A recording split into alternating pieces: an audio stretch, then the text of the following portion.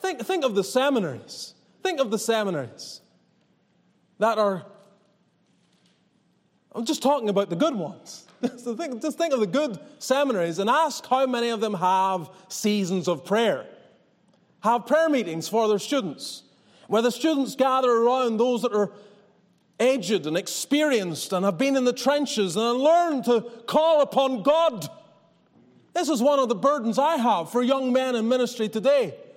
I think, how come this isn't part of the training? Why is it that even when you raise it, it meets with resistance?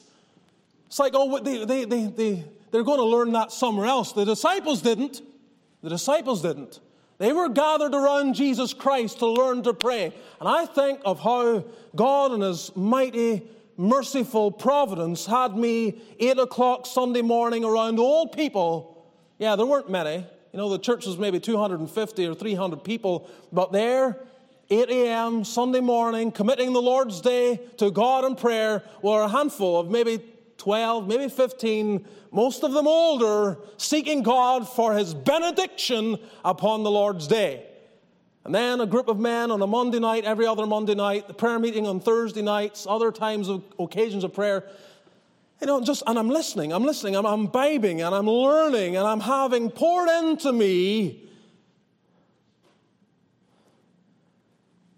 the importance of waiting on God. And even the language of prayer. Even the language, the way they prayed.